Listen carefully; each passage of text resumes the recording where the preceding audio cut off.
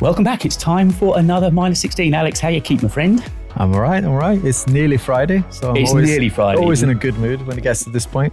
Yeah, we were talking just before we hit the big red button, and you said today's not been going quite bad. Hasn't even had a lunch yet today, the poor bloke. It's been one of those days. Too many meetings back to backs, and literally no time for a lot of things. I did get like 1 hour break where I tried to record a video, and even that went slightly wrong. But it's so good. Like I said, it's nearly the weekend. So. Well, I had that. I was recording this week's A-roll on Tuesday, and the camera kept overheating. My fault, because this obviously it's your old Canon that I use, as you know, and it's got like a 29-minute record time, hasn't it? I think, and it was a 15-minute, should have been about a 15-minute, 12-minute session, and I kept effing up. So I was having to retake, and of course, being just that long, if I tried to re-record it, the camera would cut off. And the amount of times I nearly got to the end, and oh no, geez, I've got to start. Pro tip is to use a dummy battery, which is what I'm doing now. Yeah, do that, because then it doesn't cut. Yeah. Thank you for that. Lesson well learned. My takeaway for the day has been served. My issue was a similar one. You overheated, but I was so dumb earlier before, because when you get like 1 hour in a day and you try to jam everything into that 1 hour. Yeah. So just before I started recording, I did I'll just get a cheeky B-roll of something that I got, and then kind of 2 minute, and set the camera to 120 frames per second, which of course any camera will overheat. But then I started to record like 45-minute long video, which is usually how long it takes me to do a 10-minute. 10 minutes in, and it was like you gotta stop the camera. I was like, oh. Yeah, and of course, because I think we both use display monitors to look at ourselves when we're recording, and I forgot to look at it as I was recording. I didn't see it come up saying you got to stop, and of course I then carried on merrily going, and it's like the Sony makes a nice little beep, which I'll buy that one when you finish with it. I'll buy all your secondhand cameras. And also, it's funny. I just saw on Twitter early on today you put up a great tweet showing how many characters and words your next script is. And I think you do that. I recognise it. It's definitely in Ulysses. I recognise the screen grab. Because you both obviously write scripts in Ulysses. And I was looking at mine. It was just underneath yours. I was about 2,500 words. I think you were about 3,500 words. Yeah, I normally shoot for 2,000. I think 2,000 is usually good enough for like an 8-minute. Yeah. And this one, I don't know. And it's 3,300 without a sponsored segment, which I still have to record. So that will add a few hundred words. And there's also an external shot that I need to add, like a call test. So it's going to be a bit of a behemoth. I may have to cut some losses there and make it shorter, but I don't know. It's a long-term review. So, it warrants a longer video. Is that going to be this week's video you're working on or future? If I can make it. If I can make it, yeah. A few more late nights. That's the plan. That's the plan. I promised myself not to do those so many times now. I think I'm at a point where the video will be uploaded when it's ready. I'm not going to kill myself over it. I've decided. Yeah, well, I've been playing with upload times as well. I still try to get it out on a Saturday when I can. But where I had been looking in YouTube Studio, the suggested times they say your viewers online, it just hadn't been working for me. And I was looking back at some of the videos that I'd had better initial views on, and I was posting them for US time. So I was doing them like 12:30 a.m. here, tea time America, and it worked a lot better. So, and obviously I can see most of my viewers are in the States. So I thought, well, I did wonder why you uploaded so late the other day. I was like, oh my gosh, that's, but yeah, that makes, I mean, I always use that view because, and even, but now he's saying Sunday is the best day for me. Yeah, I get Sundays as well. It's like, are you using the research tab in YouTube? Oh, Studio? Yeah. I think I mentioned this before. Yeah, I think it's useful. And I think I've mentioned it on Twitter as well to the content creators group or whatever. Yeah, it needs to be more useful because I think, it's great, but it just tells you high, medium, and low if a term is being searched. Like, if you search iPhone 15 and it will say high, that's kind of obvious. You don't really, that's not really a lot of insight. It would be awesome if it showed like, in numbers, like a number of people searching for it. Yeah. Or is hot. I mean, I think at the moment it only includes US data. It doesn't show globally. But are you a vidIQ user? Mm-hmm. Yeah. So yeah, I haven't got TubeBuddy, but I use vidIQ. So what I've been doing on Sundays now is I try not to work Sundays because it was just burning me out, and it was getting to the point. You know what it's like if you do 7 days a week. Because I was then scripting Sundays, record Mondays. Yeah. I just thought, nah, it's not worth it. I'll lose it down a week and just have some time out. But now on a Sunday, I really think about videos, and I I sort of cross-reference YouTube's research tabs to what vidIQ on the channel analytics is saying, and try and see what people are looking for and try and make video ideas up from that. It's really good. I mean, I'm relying a lot more these days, funnily enough. I think it's good to narrow down your ideas, and this, I don't know, something that I've been trying, which is actually use the community tab and just ask your viewers what they want to see. Yeah. Because, this week I pre-recorded like 3 videos, and I said, okay, well, which one do you want to see first? And they said, this is the one we want to see first. So I went a little bit nuts and recorded a few extra bits for it. But I think that's important because my last 2 videos really tanked because I knew they would as well because they were completely out there. They're not that. There was a gaming monitor, wasn't there? Yeah, that one I knew. And then there was the WWDC one as well, which is, at the moment, my audience seems to be very interested in iPhones or, smartphones in general. So if it's not to do with that, they're not really going to click on it, which is fine. But it goes through waves. But you can't make every video about a smartphone. Well, not unless you're Prosser and you just call everything iPhone 15. You just can't do it, can you? No, I mean, and I will, even cut my losses at one point and just say, you know what, I know you want to see more of this stuff, but I need to create other things. Yeah. But that community tab is really powerful. I mean, the engagement I get on that. Let me just have a quick look while we're here. If I can. Because while we're looking that up, most of this episode this week of the podcast, Alex and I are going to be talking a lot about AI. We haven't really gone into it on the previous couple of podcasts, and we just thought, because we had guests on, so this time we thought it'd just be me and Alex, and we'd actually get to chat a little bit about some of the AI tools that we're using and how they help us out. Yeah, so I just found here that, so this is a simple thing, right? Anyone can use, I think, the community tab, right? I'm not sure if there's a limit on how many subs you need, but it's low if it is. It's like 100 if anything's really low. Oh yeah. So I put up. It's an image poll, which is a new feature as well. It's not been there forever. But I said, what videos do you want to see? These are the 3 ones I've got, and 1,100 people voted on it. Wow. So I would never get 1,100 people voting on a poll on Twitter, for example. So that's a really good sample of people. 70% said, I want to see a S23 Ultra long-term review. 20% said iPad Pro, because I want to talk about the Final Cut and the Logic Pro. Yes. So that video is ready to go. And that's quite an easy one for me to upload. Then we want to see S23 Ultra. And the third one was a gaming PC with 10%. so it is what it is. It's and of course, the exact opposite order, which you were going to do it. Yeah. And of course, you and I both had problems with reach as well. And then we were chatting, and you said about, have you put a post up again talking about the community tab? And I thought, well, at least that way, as you say, it's almost like safeguarding. My subscribers at least will know there is a video coming that they will see, even if I can't rely on YouTube, which seems, I know you and I have spoken to a couple of other people who are having issues with not getting the reach that the video is just not getting served out. Even if you're in your niche, even if it's a video that is a perfect fit and match for your channel and your viewers, it's I know it's odd, isn't it? You can't predict it at all. No, and we're not alone, right? There's a lot of creators out there that I follow, in different conversations, different groups, saying the same thing, right? It's a bit random right now.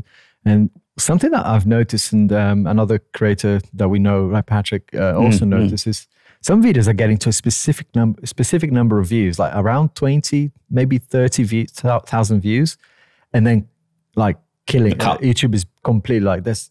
There's no other videos on the channel doing well, because I understand sometimes, if a video is doing well, it's very rare when you see multiple videos really going for it, unless you're like Mr. Beast.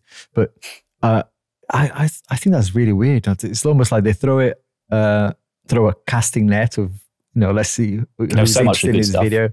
Yeah. And then eventually they stop it.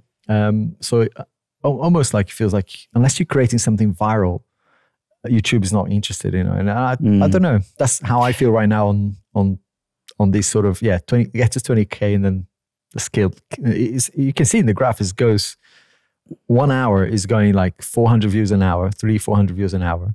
The next hour is like 20 views an hour. It's very like what do you count as abrupt. decent attention on your videos out of interest?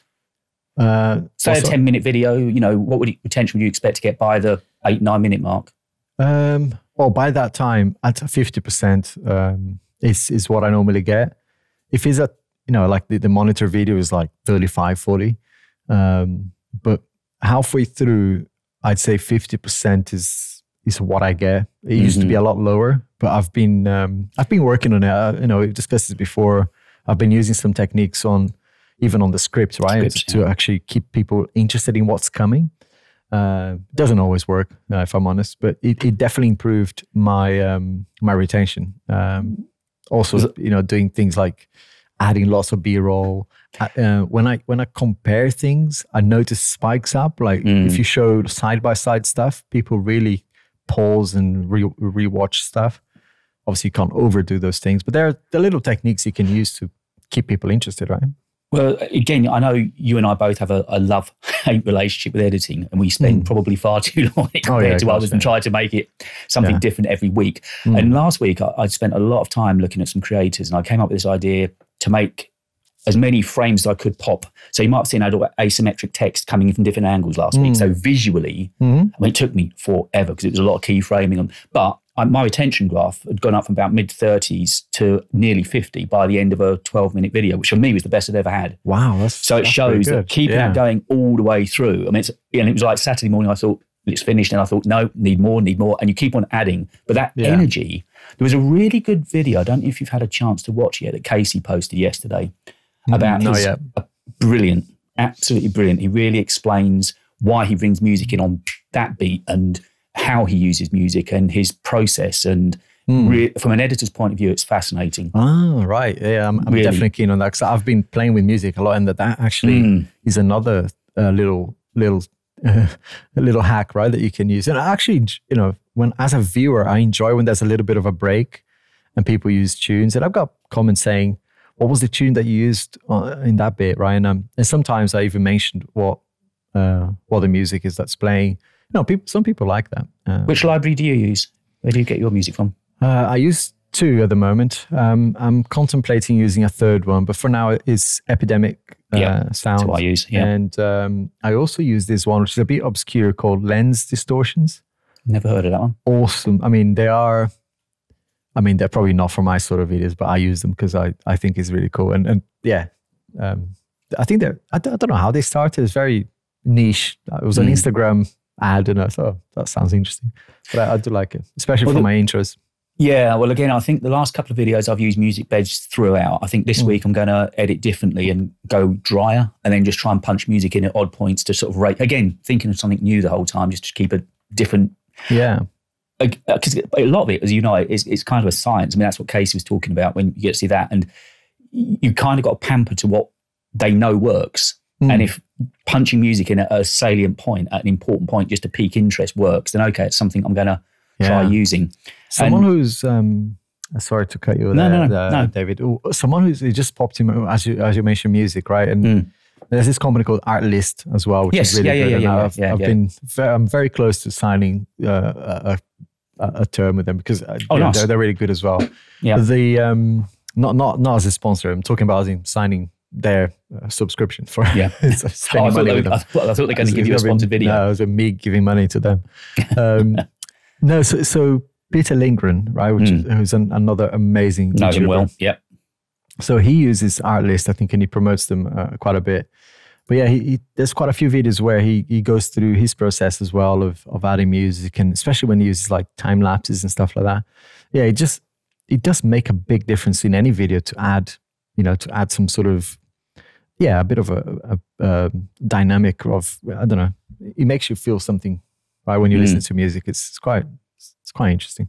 And speaking of music, that's a really nice lead on, actually. I hadn't put it on our little list of things to talk about, but of course, Final Cut on iPad.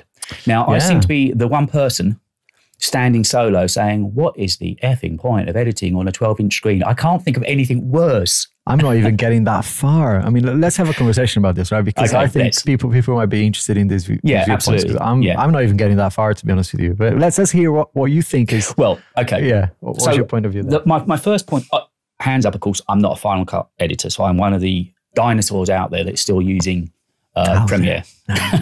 There's about 3 of us left, and me, Leela, and one other person, I'm sure, we're holding strong. Of course, Premiere Gal. Us 3 are the only people I think still using Premiere. I love it, and I know people said it's been glitchy and slow and laggy. Honestly, one of the things of going on subscription basis, of course, is it means you regularly get meaningful updates. And any lag or problems that's there, I haven't, touch wood, I haven't had any beach balling in ages. And I'm no crashes? No crashes.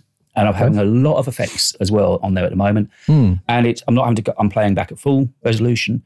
So I haven't got a reason to think to change. Now, so that means I won't be using Final Cut on the iPad. But the video that I put out last week was about the studio display, and that's a 27-inch display. And I do, the slightly better display, of course, is the MacBook Pro that I've got. Yeah. But again, even though that screen is marginally better, I color grade on that. But then I do all the actual editing on the timeline on the biggest display that I can find. I just find it so much more comfortable, and I'm assuming the timeline in Final Cut is similar.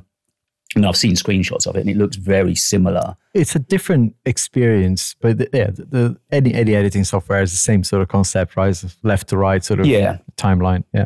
So then, interestingly, one of my readers over on Medium made a really good point to me. He said, you're looking at this wrong. It's the entry level to Final Cut. Maybe students who haven't got enough money to buy Macs initially will start editing on the iPad version. And it's not quite the same, having read about it now. There are a few tools missing.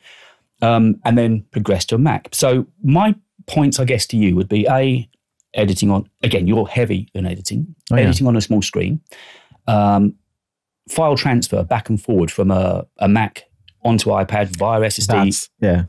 That's the big one for me. Yeah. And I mean, exporting clearly would be okay. But again, you're doing everything on, well, it is down to storage and files. I mean, this is the biggest problem Apple have got with their phones, for instance, at the moment, being, such huge files. If you shoot in ProRes, you can't get the things off. It takes, when I used to shoot my videos on there in ProRes, it would take an hour maybe via image capture and a lightning cable to try and get the file off. It's just unmanageable. So Apple clearly need to address that.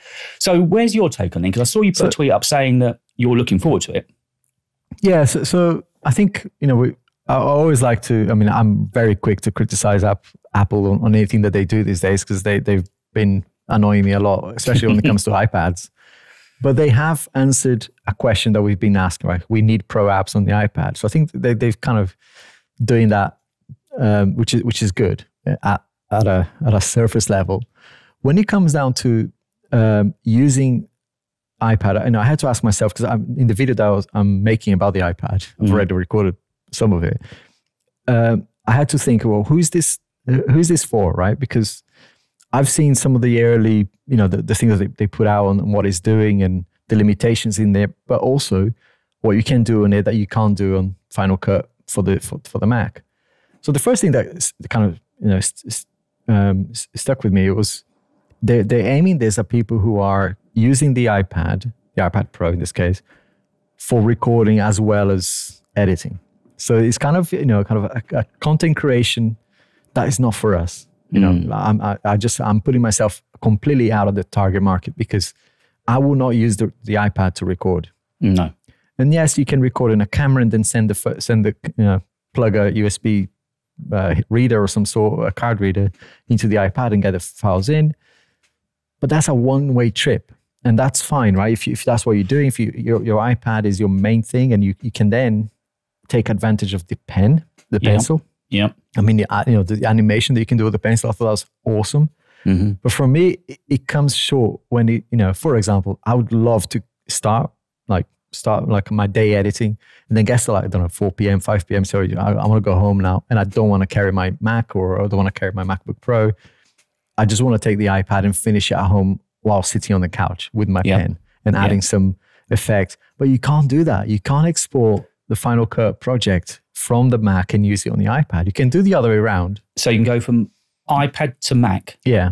But not back again. Yeah, and it's weird because Logic Pro, conversely, you can do both ways, which would be awesome for music creation. But yeah, with videos, that limitation is a big one for me. And then you mentioned earlier, right, storage. You can't use external storage. I'm sorry, man, but earlier it was a mistake, right? But I recorded a video. It was a 10-minute on 120 frames per second, which in B-roll terms will be totally what I do for a lot of my videos. That was 150 gig. You know, you only need a handful of videos then to fill up your storage.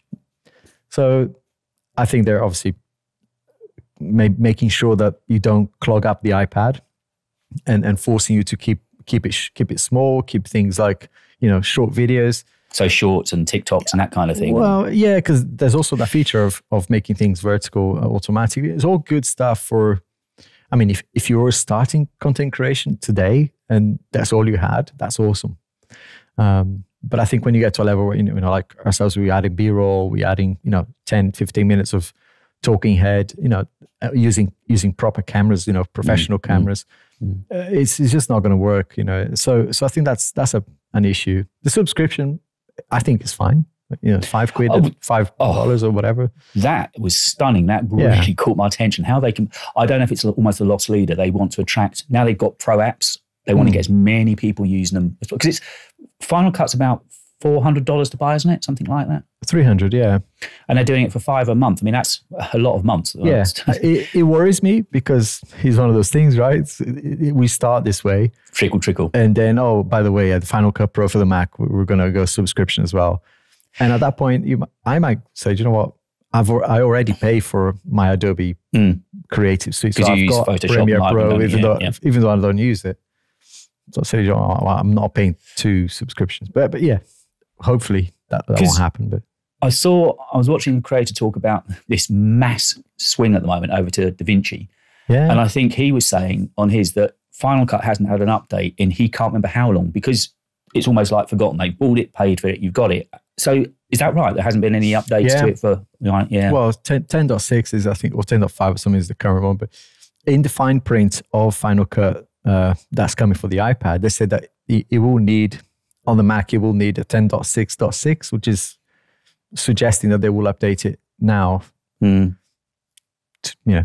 But yeah, there are a few, I mean, they've done some real, I mean, their latest update was actually decent, right? They added a voice thing that recognizes noise and removes. Oh yes, I've heard people talking about that. I forgot what it's called actually. I use that every video is the first thing I do. Is you know, it's almost like a clean the audio button. So yeah, it's exactly what I do because not a lot. Again, it's having done so many interviews online over the years with radio before this. People don't realise now, of course, we're on Riverside. It's much better because we're recording locally, but there's still just a little bit of interference that you get through recording. Noise, right? Yeah. So the first thing when I EQ us, because I always take our audio, put it into separate tracks in Audition, and I de-ess, I compress it slightly and use a noise remover. I've got a Waves. That's somebody else that's gone subscription now. I can't believe a plugin company's gone subscription only. That just sounds ridiculous. Yeah.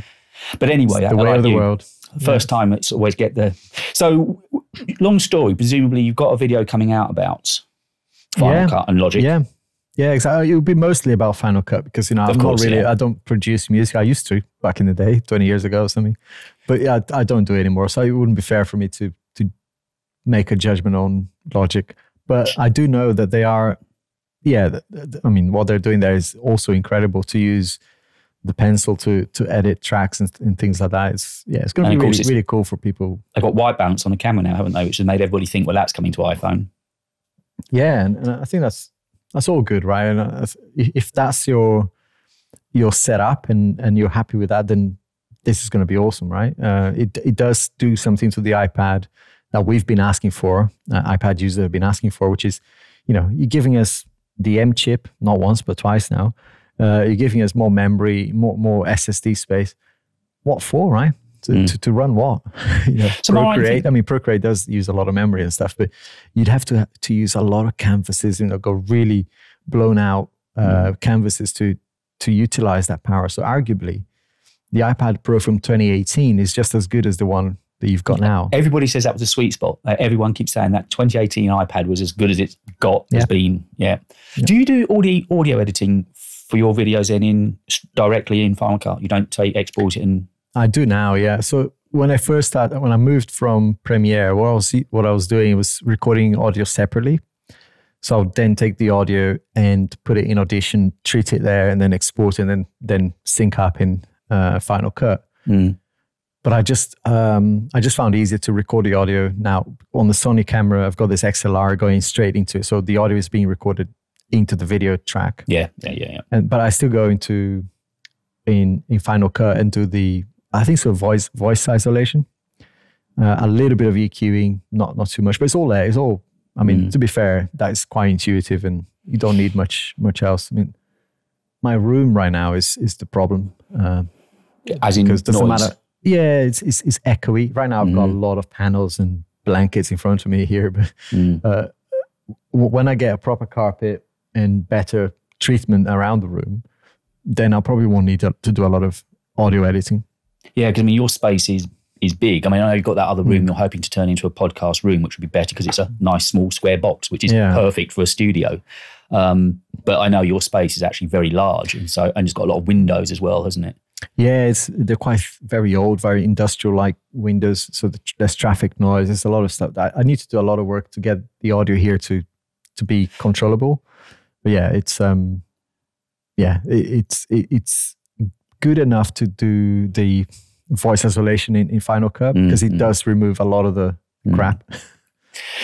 You can see, because I've got these Art Novium panels, and so when I moved here, I was still on radio, and I had a company come in and measure the room and acoustically measure the room. Yeah. So I've got really good sound treatment, really, really professional grade sound treatment here. But of course, I don't record the videos here. I do the podcast here because it's a much quieter space. But my recording space for the videos it's a sort of probably about half the size of yours, but against an old building facing the main road with a hospital a few hundred yards away. So the amount of times I have to stop as I get screeching sirens going past.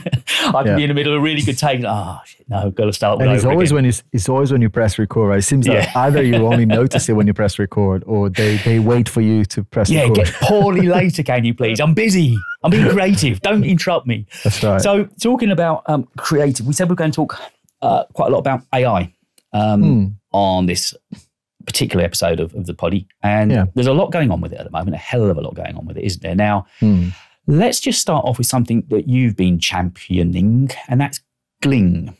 Yeah. I had a brief look at it this morning. So kind of talk me and us through it, what it does, and how did you come across it? Because it's a really obscure one, isn't it? Yeah, I mean, I follow this chap called Raphael. I think I will butcher his surname, but it's Raphael Ludwig. I'll send you his link so you can put it on the show notes. But was it on Twitter? It's just a video that popped up from him on it's on Twitter, but he's on YouTube as well. Yeah, he did a video about this AI tools for video editing, and I was like, okay, I'm interested. I've actually Premiere Gal did a similar thing as well. I'm always interested in making my life easier. Like last summer, and this is where I'll give you the punchline in a minute, but in terms of how much money and time is saving me. But so I checked this tool out, and all it does is obviously taking this automation and figuring out where there's a silence or where you screw up, and removes those things. And then it spits out it takes about 5 minutes for a long video like mine of 45 minutes. It takes about 4 minutes to finish the processing, and then it shows in a page what is done. So you can either correct it yourself. So actually that bit, I didn't screw up the bit. I want that to stay. Or actually, I want to cut just this part of the phrase or these 3 words within that phrase. It's amazing. And then it generates the cuts. So it spits out this XML file. And what's amazing for me is I use multiple cameras. So that's going to be a problem for me. But actually it spits out a file that you can then use for multicam as well. So you only need one bit of the footage, so one video file, and then later you can add the second part and sync it up in Final Cut. And honestly, the number of hours that it saved me. So I'm like, that's what I said earlier, right? So there's 3,300 words video. It's easily for me a 2-day job just to cut the A roll. But now it's a few minutes. And that in itself is it's gold dust, right? To save that much of time. But not only that, right? It's just very smart in how it understands which bit you screw up. I mean, you still have to go back manually and correct it a few bits, but. So if you're starting a sentence and kind of just saying, this iPad, I wish this iPad, and it will pick up when you get the full sentence and we'll just cut out the cock-ups. It knows that the 2 times you screwed up and didn't finish the sentence are the bad takes. Yeah. And the ones where you finished it is the good take. And then if later in that sense you screwed up again, it will keep the good and just start again the whole process. Fascinating, amazing. This is very early days. They haven't even figured out how to charge people. So at the moment, they're only relying on donations. Oh, wow. I think it's awesome. Definitely worth a check. I mean, I'll put a link to it in the show notes. I did a video in Portuguese. I've got a project where, hopefully I'll be able to share more about it later. But I recorded a video in my own language, which is a lot easier for me. I probably didn't need a script. But yeah, I used Gling again there, and it was unbelievable how even in Portuguese, it did the job. Because another buzzword for video editors at the moment is editing by text, isn't it? A lot of people seem to be going that swing. I mean, does Final Cut have text, generate text? Because I know Premiere, I think, we're one of the first. So Premiere, again, I mean, giving away one of my production tips now, because after we finish recording, it probably takes about, I guess, 3 hours work for me to get this ready to upload. Yeah, the transcript stuff. Yeah, I've seen that before, yeah. So now what I was used to do was listen to a whole hour 15 to find time markings for the podcast and for, to stamp it. Whereas now I can just look at the text and see what we were talking about. Yeah. And I can, so it's saving me a good hour of listening time, which I don't need to obviously be doing. Yeah. And so I haven't edited put it this way, that's as near as I've got to editing by text. Yeah. So it seems that definitely a lot of editors are going that way. It is good. At the moment. The problem I've got, I've tried something called, I think it was called Descript or something. Descript. They do exactly that. Yeah. But it didn't feel natural because it literally is an abrupt cut as the words finish. Whereas I found with Gling, it leaves you a little bit of a gap, almost like, for, even though you're just breathing or the conversation, sometimes you do have a pause to think. So it doesn't remove those pauses. Yeah, so it's natural. It feels natural, yeah.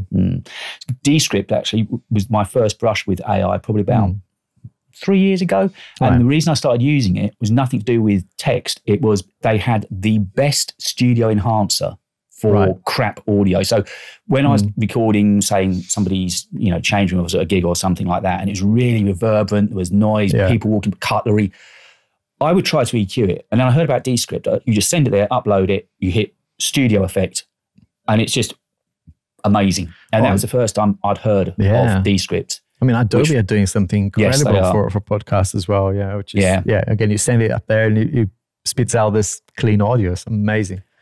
Yeah. So moving on past Gling, you sent me a screenshot. Here's the punchline, right? Let's talk about how much money it's saving me. So last summer, I hired someone, like a temp, to come and help me. Oh, I remember you mentioning that. Yeah. Yeah. So it got so busy by those Apple products, Samsung products, a lot of videos coming out. He was an editor, And I really tried to, grow the channel at that time because, if you miss those busy periods of, I think it was Tech-tember, we called it, right? You missed it, right? There's not going to be another busy time like that. There was the Apple Watch Ultra as well. There was a lot going on.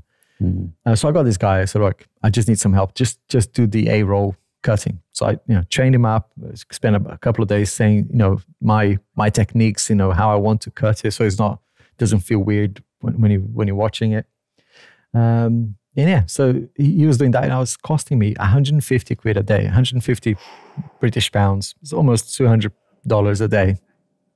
And he was doing, maybe one video a day if he was feeling productive, but he wasn't that straightforward. Sometimes you take him 2 days to finish a video, which was a lot of money, and not a lot of guaranteed return. To make back on, are you? No, you're not. And some of those were sponsored and whatnot, but still, now, I mean, at the moment, it's costing me nothing, and it is doing that same job exactly. The result I'm getting is the same, well, if not better, but within minutes. That's like, this is when you realize AI is not, is not a joke for productivity anymore anyway. No, I mean, I've written quite a lot about AI recently, and there is I'm not going to be one of these naysayers that's going to say it's gloom and doom. Clearly, there is a worrying side to it. I know, if somebody nefarious wanted to do something dark, sure, but there's a risk to it. But that's not, I'm not going to get onto that bandwagon.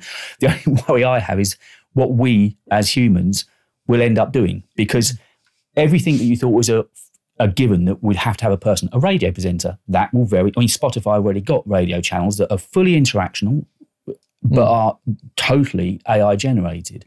So if radio hosts go, podcast hosts go, it's getting to that point of what we're going to so much better. How do we earn a living? What do we do? Yeah, it's probably not going to affect our generation, but I think it's quite, I know it's possible today even, right? To put words in your image and generate you talking as if it was you. But I think ultimately, creativity and being humans, there's a lot to be said about just the way you act and the way you interact with other people, conversations, right? To have a conversation is going to be really difficult to replicate that in AI. Possible, but it's probably not going to feel the same. Even today, right? When you get, so ChatGPT is a big one, but Google are doing a lot of work on this, and they've Bard has been around for a while, but they're now really pushing for it to be used.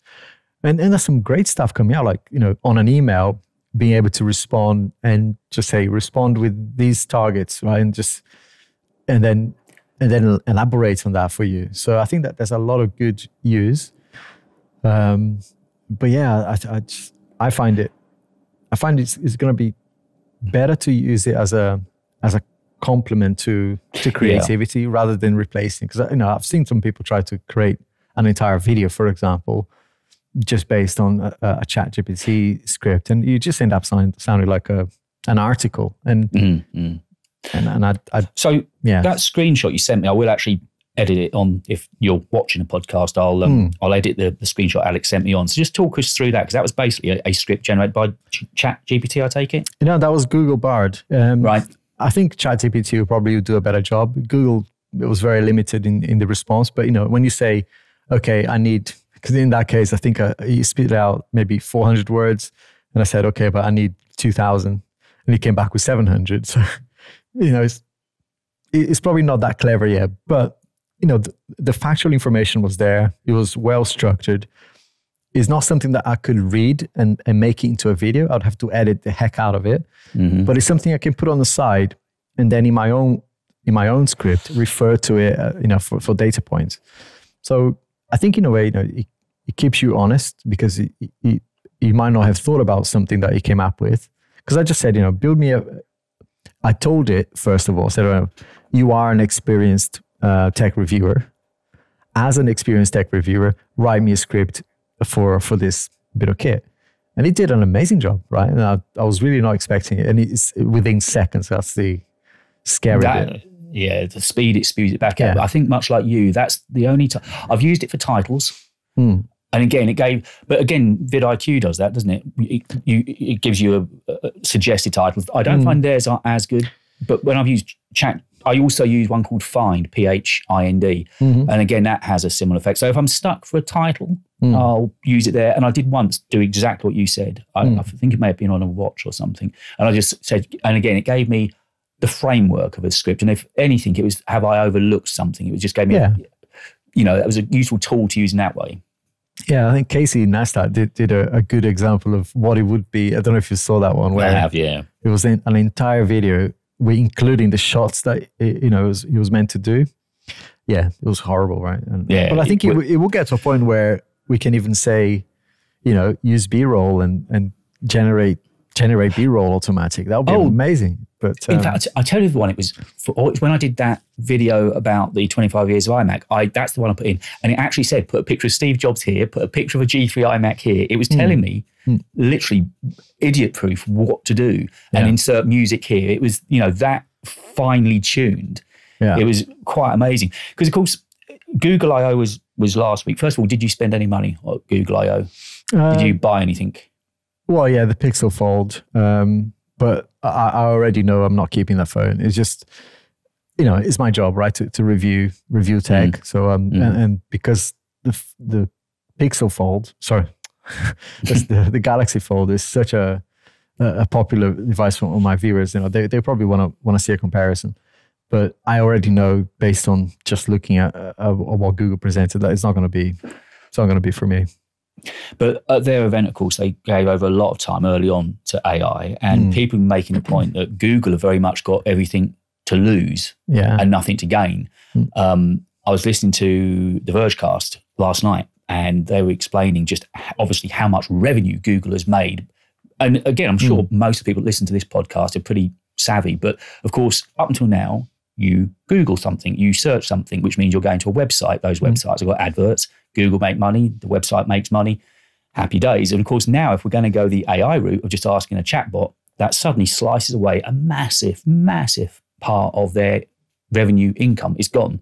So Google have got a lot to lose, which is why I think they need to make sure they're at the forefront of getting it right. I'm sure I've already started to see some companies being spun up on like fact checking.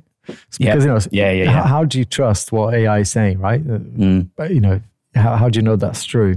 And actually, there in the thing that I got back from, it was the thing that I sent you a screenshot of. There was an incorrect fact in there. I was like, okay, but that's the point of, there'll be opportunities that will be generated by AI. For example, making sure that it's factually correct. But yeah, I think we need to embrace it. Right? It's not going anywhere. It's only going to get more popular and perhaps even more intuitive. In fact, it was again somebody else on Medium this week wrote a response to one of my AI yarns, saying that his kids' teachers are using it as a fact check for the essays they're being handed in. So it's when he get that, they are teachers and professors and so on are using it as a fact checker, which again kind of makes some sense. Yeah, kids will pick up on it very quickly, right? And it's, of course, I think it's going to be tricky to then verify, how do you know that the kid wrote that? And I think that's where in-person relationships will be important, because okay, you wrote this. The style, yeah. Can you tell me more about it without looking at the paper? Yeah. And at that Google event last week, the one that really got my interest was Music LM. Generative AI. So again, it's taken this whole idea. You can now tell, it's very early on. I mean, what they're generating at the moment isn't brilliant. It was gobbledygook, wasn't it? I mean, I skipped through that, to be honest with you. It was a little bit it was right on my street, because of course it relates to the old production music thing. So, if people haven't caught up on it, if you go to my Medium page or my website, you'll find an explain about it. But basically, you now tell Google LM, I want a piece of rock music with some guitar, with a sax solo, and it will do its best in a jazz style, whatever. And it's all done. It learned on 280,000 hours of music. Now, the arguments that are already starting, and this has actually got family pertinence to me, because my daughter is European marketing for a big BMG Music. So it's all to do with licensing. So for her, people's content and is their living. So now, of course, people are asking questions. Well, whose music was Google LM listening to teach it rock, to teach it jazz, to teach it country? And, they need to, this is where it's going to go next, I'm sure, is finding out what music library they were listening to. Because at some point, that's, even if it's got just the lick of, or the style of, or chords based on somebody, well, that's still their content. That's still their living. Yeah. And this is because at the moment, Google is saying you can use that music on a video. It wouldn't get a copyright strike. Interesting. Yeah, and I've seen in the kind of photos and so stock footage as well being generated. Even you can tell it's being generated by AI, but people are making money from it. They're selling that as their work, only because they generated the prompt. Right? It's like, I don't know how I feel about that, because it's like, as an artist, if I was an artist or a photographer, I would look a little bit, no, I wouldn't like that, right? Because hang on, I actually learned my craft. It takes time for me to, all the equipment that I go and take a shot of something, and you've generated that automatically just by saying, by asking a tool. Because DALL-E was that one last year, wasn't it? I think that was the first one that came sort of fairly mainstream when people started realizing that you could generate images through generative. Yeah, and I think it's nice. It's a bit of a gimmick almost, right? To be able to do that. But when you start commercially taking advantage of it, I don't know. I don't know how I feel about that, to be honest. Yeah. And I think in music would be the same, right? So if I generate just based on my prompt a bit of music, can I sell it? Or like you say, can you put it in a video and make money from it? It's just interesting. Yeah. They're certainly saying there's no copyright strikes. I mean, you wouldn't want to use it at the moment. It is and equally the file it spews out is very low. I think it was 16-bit or something and mono. I mean, it's still. I did hear some of it. Yeah, it was. Yeah, they made it. Yeah, it sounded almost like Rolf Harris's Starwood thing that he had back in the set. It sounded awful, but the basic concept is there, and it's clearly only going to get better and a lot quicker. And of course, following on the AI wagon this week, Apple have made their announcement. They had 3 things they launched, which was assistive access, live speech, which is the interesting one, and detection mode. So these are all aimed at people with cognitive diseases, wasting diseases, people that might be losing the ability to speak or losing their voice for whatever reason. And the live speech is basically, while you're still able to speak, you read a random 15-minute-ish line of text that Apple gives the user. Once it's done that, on device, it learns your voice, it learns your intonation, it learns your style. Right. And from there on in, you've still got a voice. So if anything were to ever happen that you lose the ability to speak, your device can still speak to family and loved ones as if it was you. Not like Steve Hawkins. Okay. Yeah. Well, I mean, obviously it's taking on a little bit, making it just a little bit warmer from what I understand. Yeah. So again, it's AI working the good side of AI. And that's where, again, Apple are being very clever and slow at the moment. They're not jumping the gun. They're not coming on board. They're famous, of course, for not necessarily being first, but being best. So I think when they do really, really jump into I wouldn't go that far, but okay. Yeah. So is there any other tools that you're using AI-based on a regular basis? No, but tools that I use, I mean, we're all using a lot of tools today, right, that have AI built in.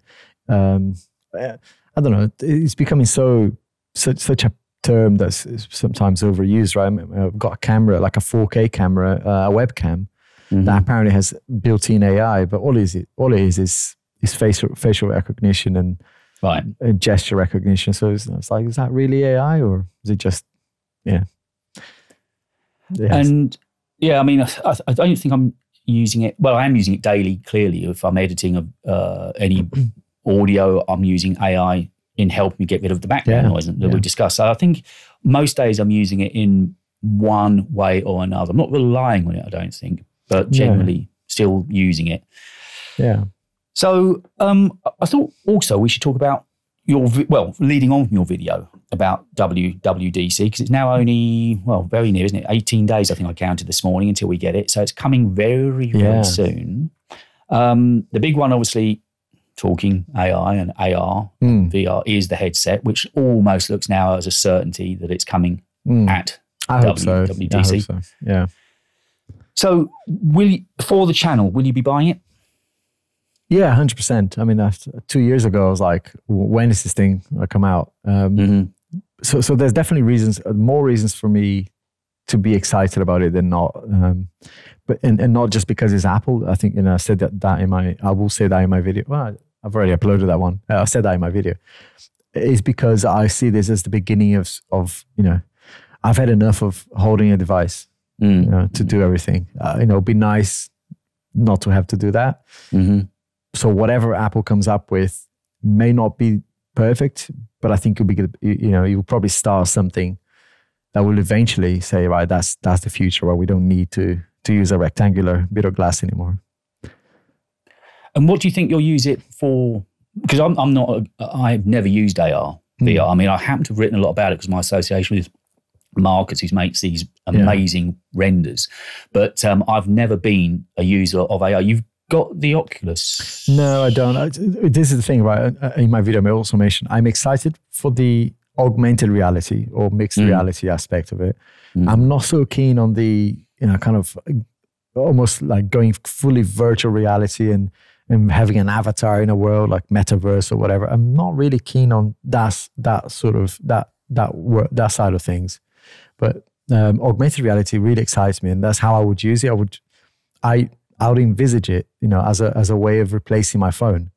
So my notifications popping up, me saying, either via gestures or speaking to it to react to things, having apps in there that I can play games later if I wanted to or whatever. But yeah, you would eventually replace my phone. And something that came to me today, that I've just written about today, fun enough, was where Apple are ahead of all of the competition again, and they're a canny old fox, is they've got their services lined up. So when you think of AR particularly, you're thinking of things, consuming media, so movies, music, apps.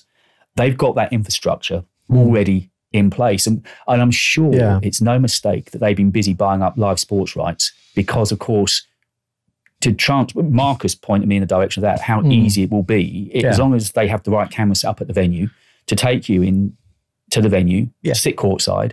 And what better sports than baseball and football that are perfect for that kind of scenario? And basketball. Yeah, I mean, that 2 years ago, if you watch my video 2 years ago, that was exactly the use case I used. It's like, one was driving, which I think is another one to have a heads-up display. Arguably, the car itself would have that. But the other one was live events, right? Going to a concert, going to a sport event, being anywhere just by wearing the glasses would be amazing. And I reckon you'll kind of be almost like, I think early on, the people that have bought the headsets will be treated like VIP. So if there is a festival or a concert, you'll get backstage access. You'll get to be in the change room with I'm sure they'll make you feel, they'll make the experience so special. That's exactly, So I like that aspect. And then also, if you are at the event in person, the experience will be enhanced by wearing the glasses. So, for example, it might be, something that you can see, like the scores pop up or something.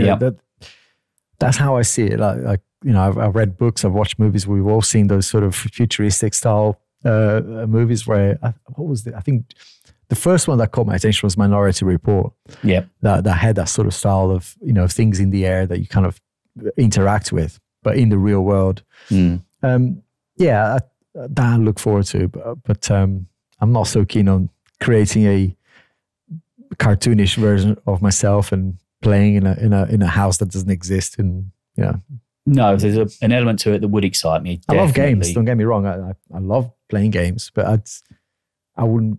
Yeah, I'm more excited about the kind of interacting with the real world. But yeah, absolutely. And the fact if it could take us to courtsides, into arenas, into concerts, that would just be amazing. Yeah. And of course, movies as well. The fact you could share play with somebody else, and you're suddenly watching it on a huge, great screen. The experience is going to be so immersive, and that's I'm sure they're relying on because services now is second only to iPhone for revenue for Apple. So they are making they were making more money off it than Boeing, Nike, Intel, just off their services division. They're making more money than the top 5 companies on the FTSE 500. Mental, yeah. So I mean, I'm excited as long as they keep, as long as, knowing Apple, right, they can go in so many different ways. But, I would love for them to be the Apple that I used to love, which is, kind of Apple that makes things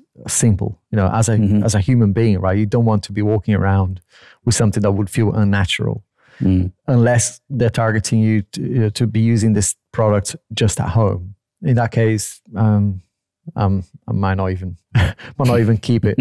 But if it's something that you can literally use it as a pair of sunglasses and not feel cumbersome wearing it, it'd be awesome.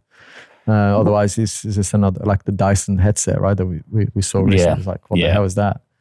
Well, again, we were talking about where people's sort of livelihoods are going in the future. Something else that came to mind this morning was workouts, gyms, the future of gyms. So if the headset turns out to be ergonomically designed that you can wear it working out, so say you're doing an Apple Fitness workout, presumably now you'll be in the Santa Monica studios with the trainers. Or I was thinking, what if it's the depths of winter here?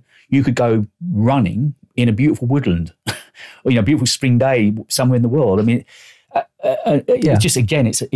I'm sure we're beginning now to see what the future is going to be with that headset and how good they can make the experience. Yeah, that would be awesome. I mean, that's It's exactly how I say, having those sort of human-like real world interactions. But yeah.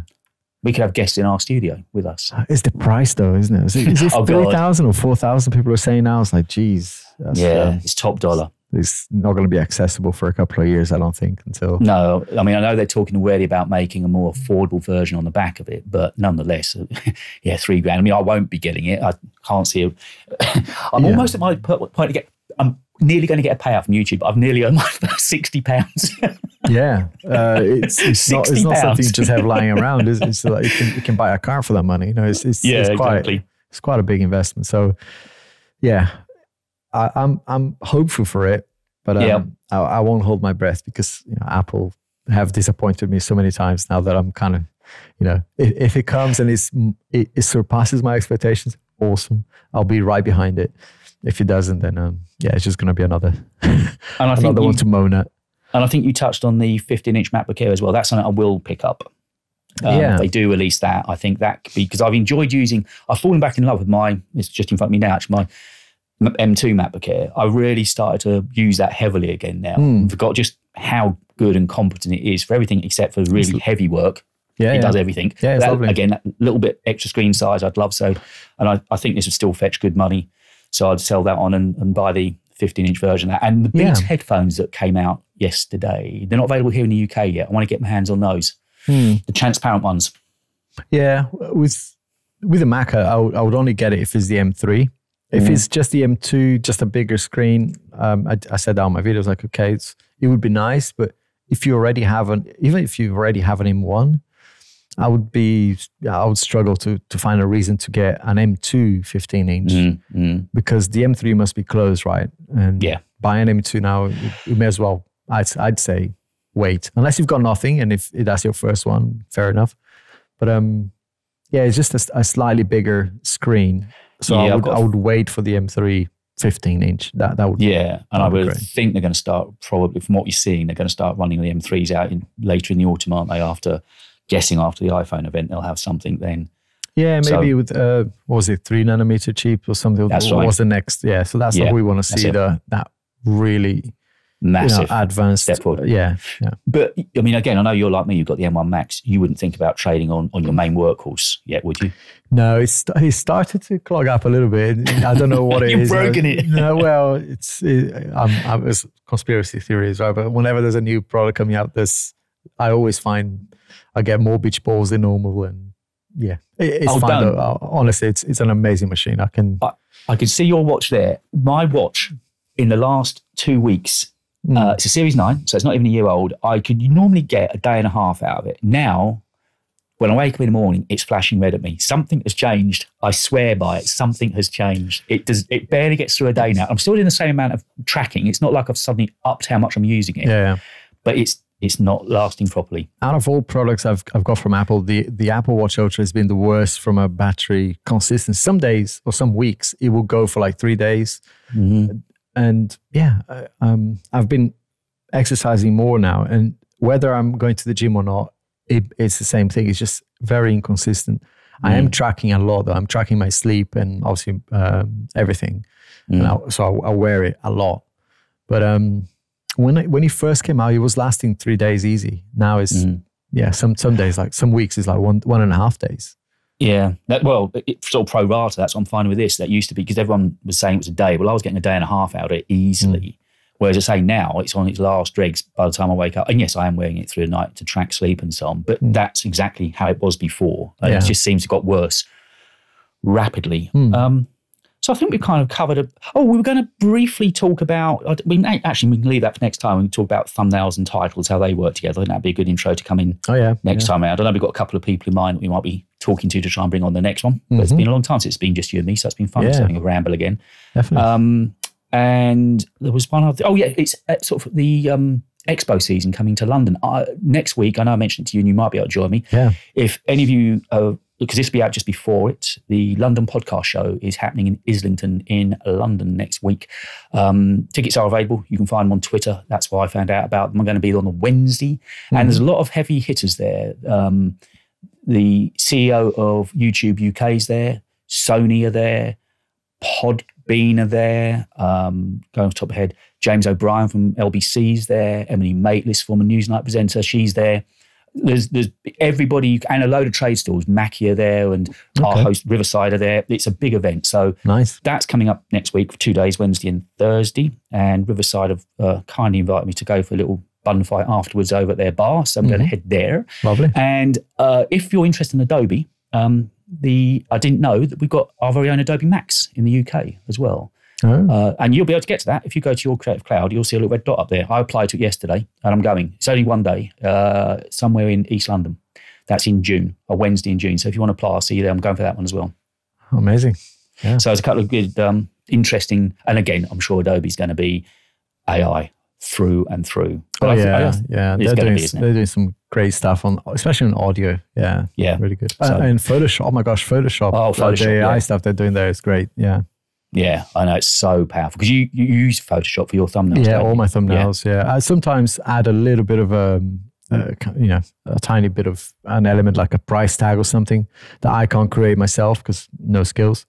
I'll then go use Canva, but I start my work in Photoshop. Yeah. No, Lightroom first. Yeah, that's right. Yeah, Lightroom, Photoshop. Cover it up. Yeah, exactly. We've got the same workflow. How about that? Top man. Okay, I think we've covered just about everything we wanted to on this one.